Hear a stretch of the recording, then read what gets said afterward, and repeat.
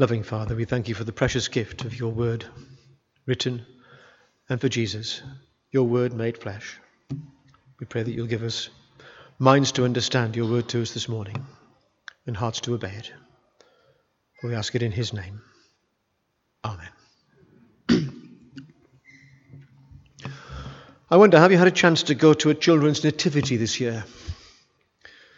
They're becoming a little rarer these days because only 1 in 3 schools, apparently, have one every year, in spite of the wishes of the majority of parents. One head teacher recently went as far as to tell the children that they had to sing Baby Boy Jesus in the Away in a Manger carol, rather than Little Lord Jesus, because they didn't want to offend anyone of a different religion, and everybody could join in. Do you love a children's nativity to make your Christmas complete? They're so engaging, aren't they? Heartwarming seeing children in all their innocence retelling the Christmas story in their own inimitable way, in spite of all the potential disasters, which are all just a part of the fun. I did hear of a third innkeeper who was really peeved not to get asked to play Joseph.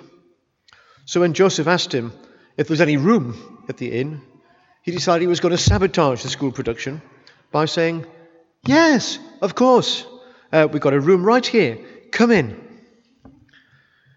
But Joseph wasn't to be messed around with. Quick as a flash, he peers through the doorway and replies, "What?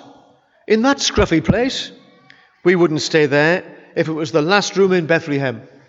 Frankly, I'd rather sleep in a stable." Kids are always full of surprises. I love nativity plays, and I've seen many of them, because we see children eagerly portraying the timeless truths about the one who gathered children in his arms and said, "Let the children come to me. Do not hinder them, for the kingdom of heaven belongs to such as these." Why did Jesus say that? Because children are readily open to awe and wonder, and they're naturally trusting, qualities which we can so easily grow out of in a cynical world, but which, Jesus says, we need to recapture if we are to enter into God's kingdom like a little child. No nativity play would be complete without at least 3 shepherds, and one of them probably carrying a woolly lamb. We're thinking this morning about the joy of the shepherds at Jesus' birth.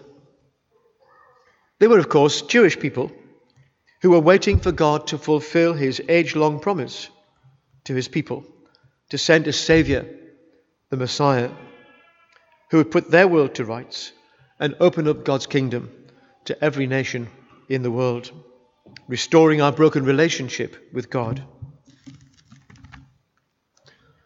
So who did God choose to receive this promised good news? A band of shepherds. Shepherds spent all their time outdoors, looking after the sheep round the clock. They ate with them, they slept with them, and they probably smelled a bit like them. They were amongst the lowest in society, but God chooses them rather than the religious leaders or the members of respectable society to be the first to hear the good news which will change the world.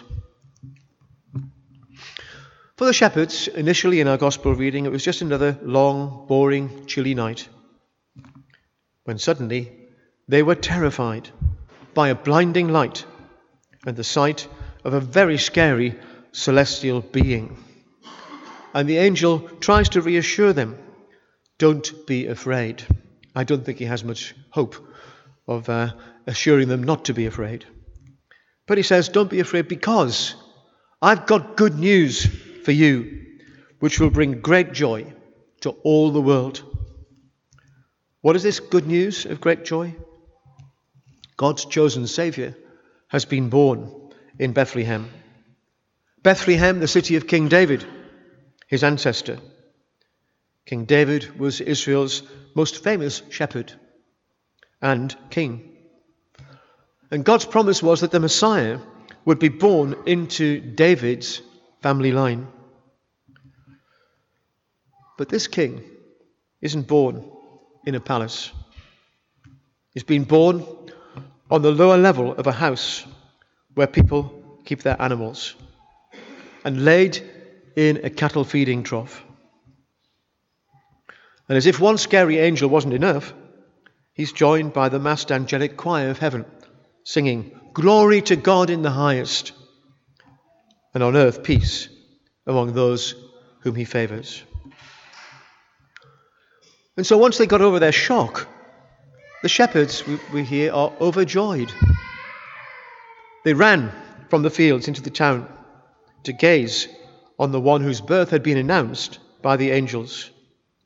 So what did they see? Well, they saw a baby. Everyone loves a baby, or almost everyone. But this is no ordinary baby. This baby was promised many years before his birth. Angels announced him as the Saviour of the world, the Messiah, the one God had chosen to reveal himself to the world. So when the shepherds looked into the manger, what did they see? They saw the face of God in human flesh. And you might say they were godsmacked. The angel had promised good news of great joy, and that's what they experienced at the manger. Great joy. Not a temporary passing happiness or elation, more a deep-seated sense of all being well, in spite of the ups and downs that we go through in life. Because whatever happens, God is with us. Jesus will be with us from now until eternity, and he will give us that joy that was given to those first shepherds. The Son of God, who existed before time began, entered our time over 2,000 years ago, and he confined himself to our space to make it possible for us to know God for ourselves.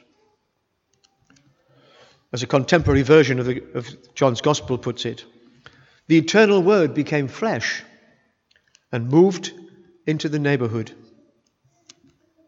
The eternal Creator God entered his own creation as a helpless baby, born in a filthy cattle room, making himself vulnerable to disease, violence, and premature death.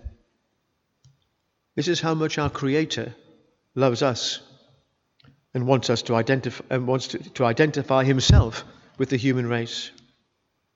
That's how much he wants to reach out and welcome us into friendship with him, in spite of our self-centeredness and the rebellious spirit which wreck his world.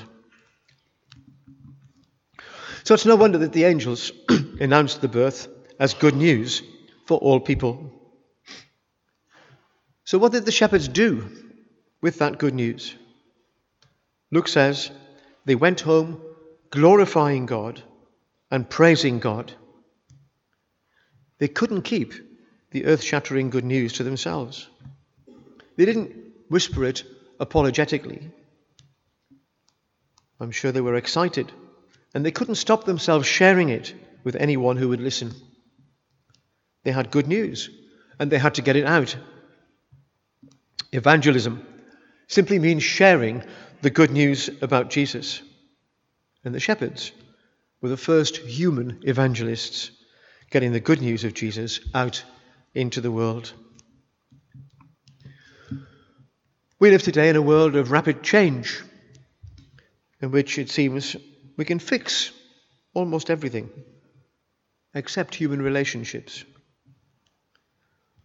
The more advanced our technology, the greater our wealth and the higher our expectations become, the more we're in danger of refusing to recognize our dependence on God and his way of doing things.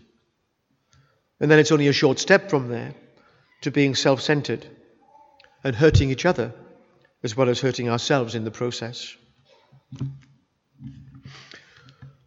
I gather 65% of the population live with the fond hope of a huge lottery win, which they expect will transform their lives. And yet many winners have found themselves worse off rather than better off, as their wealth has brought out the worst in them or in their families and associates.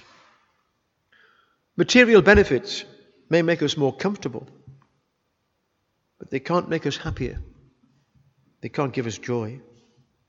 Meanwhile, relationships and families are breaking apart at a phenomenal rate in today's world, leaving behind a trail of inexpressible pain, unbearable guilt, and unresolved grief. And it's to tackle those things that Jesus came into our world with that good news. More and more people today are unwilling to show themselves as they are because they're afraid of being rejected. We don't need to worry about that with God. In Jesus, God offers everyone acceptance and a fresh start, because that baby who was born for us also died for us.